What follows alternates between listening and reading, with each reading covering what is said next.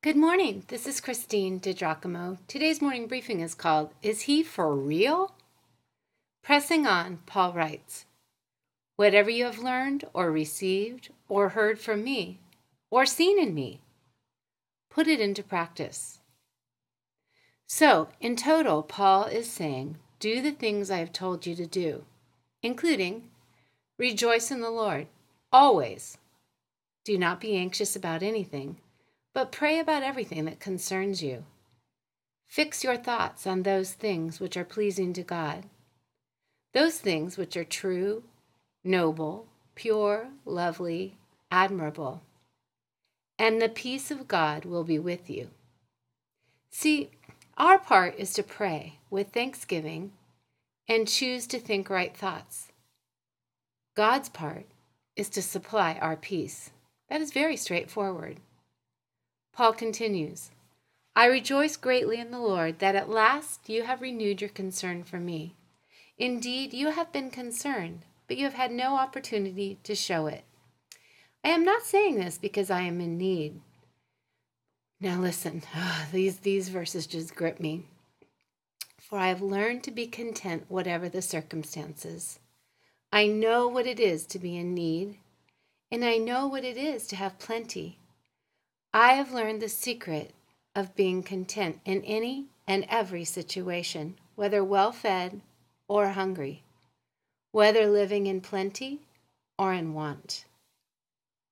The dictionary defines contentment as satisfaction, but the Greek word used to describe contentment in the Bible doesn't just mean to be satisfied or to have sufficient, but to have an attitude that lets us be satisfied with whatever is available.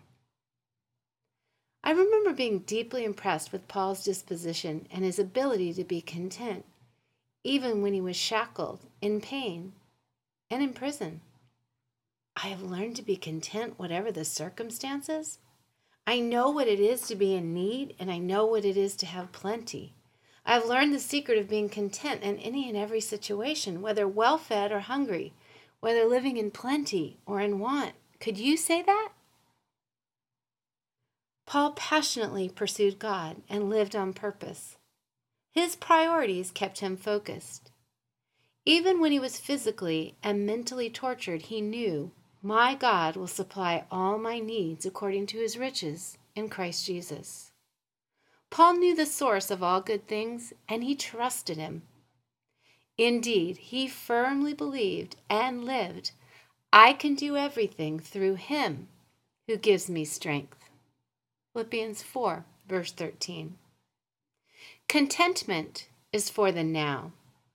You see, it is not uncommon for us to think, I'll be happy when, everything will be better when, if only, if I could get this, or be, then I'd be happy.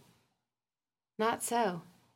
Contentment is not found in possessions, accomplishments, or station in life. Those are icing on the cake, but certainly not the pathway to inner joy. Experiencing contentment usually involves the elevation of our thinking, evaluating our life purpose, a passionate pursuit of God, and establishing accompanying priorities. Contentment may be yours. Do you want it? If you'd like to read this, you can go to pastorwoman.com, click on Bible Teaching, Morning Briefings, and again the title is He for Real?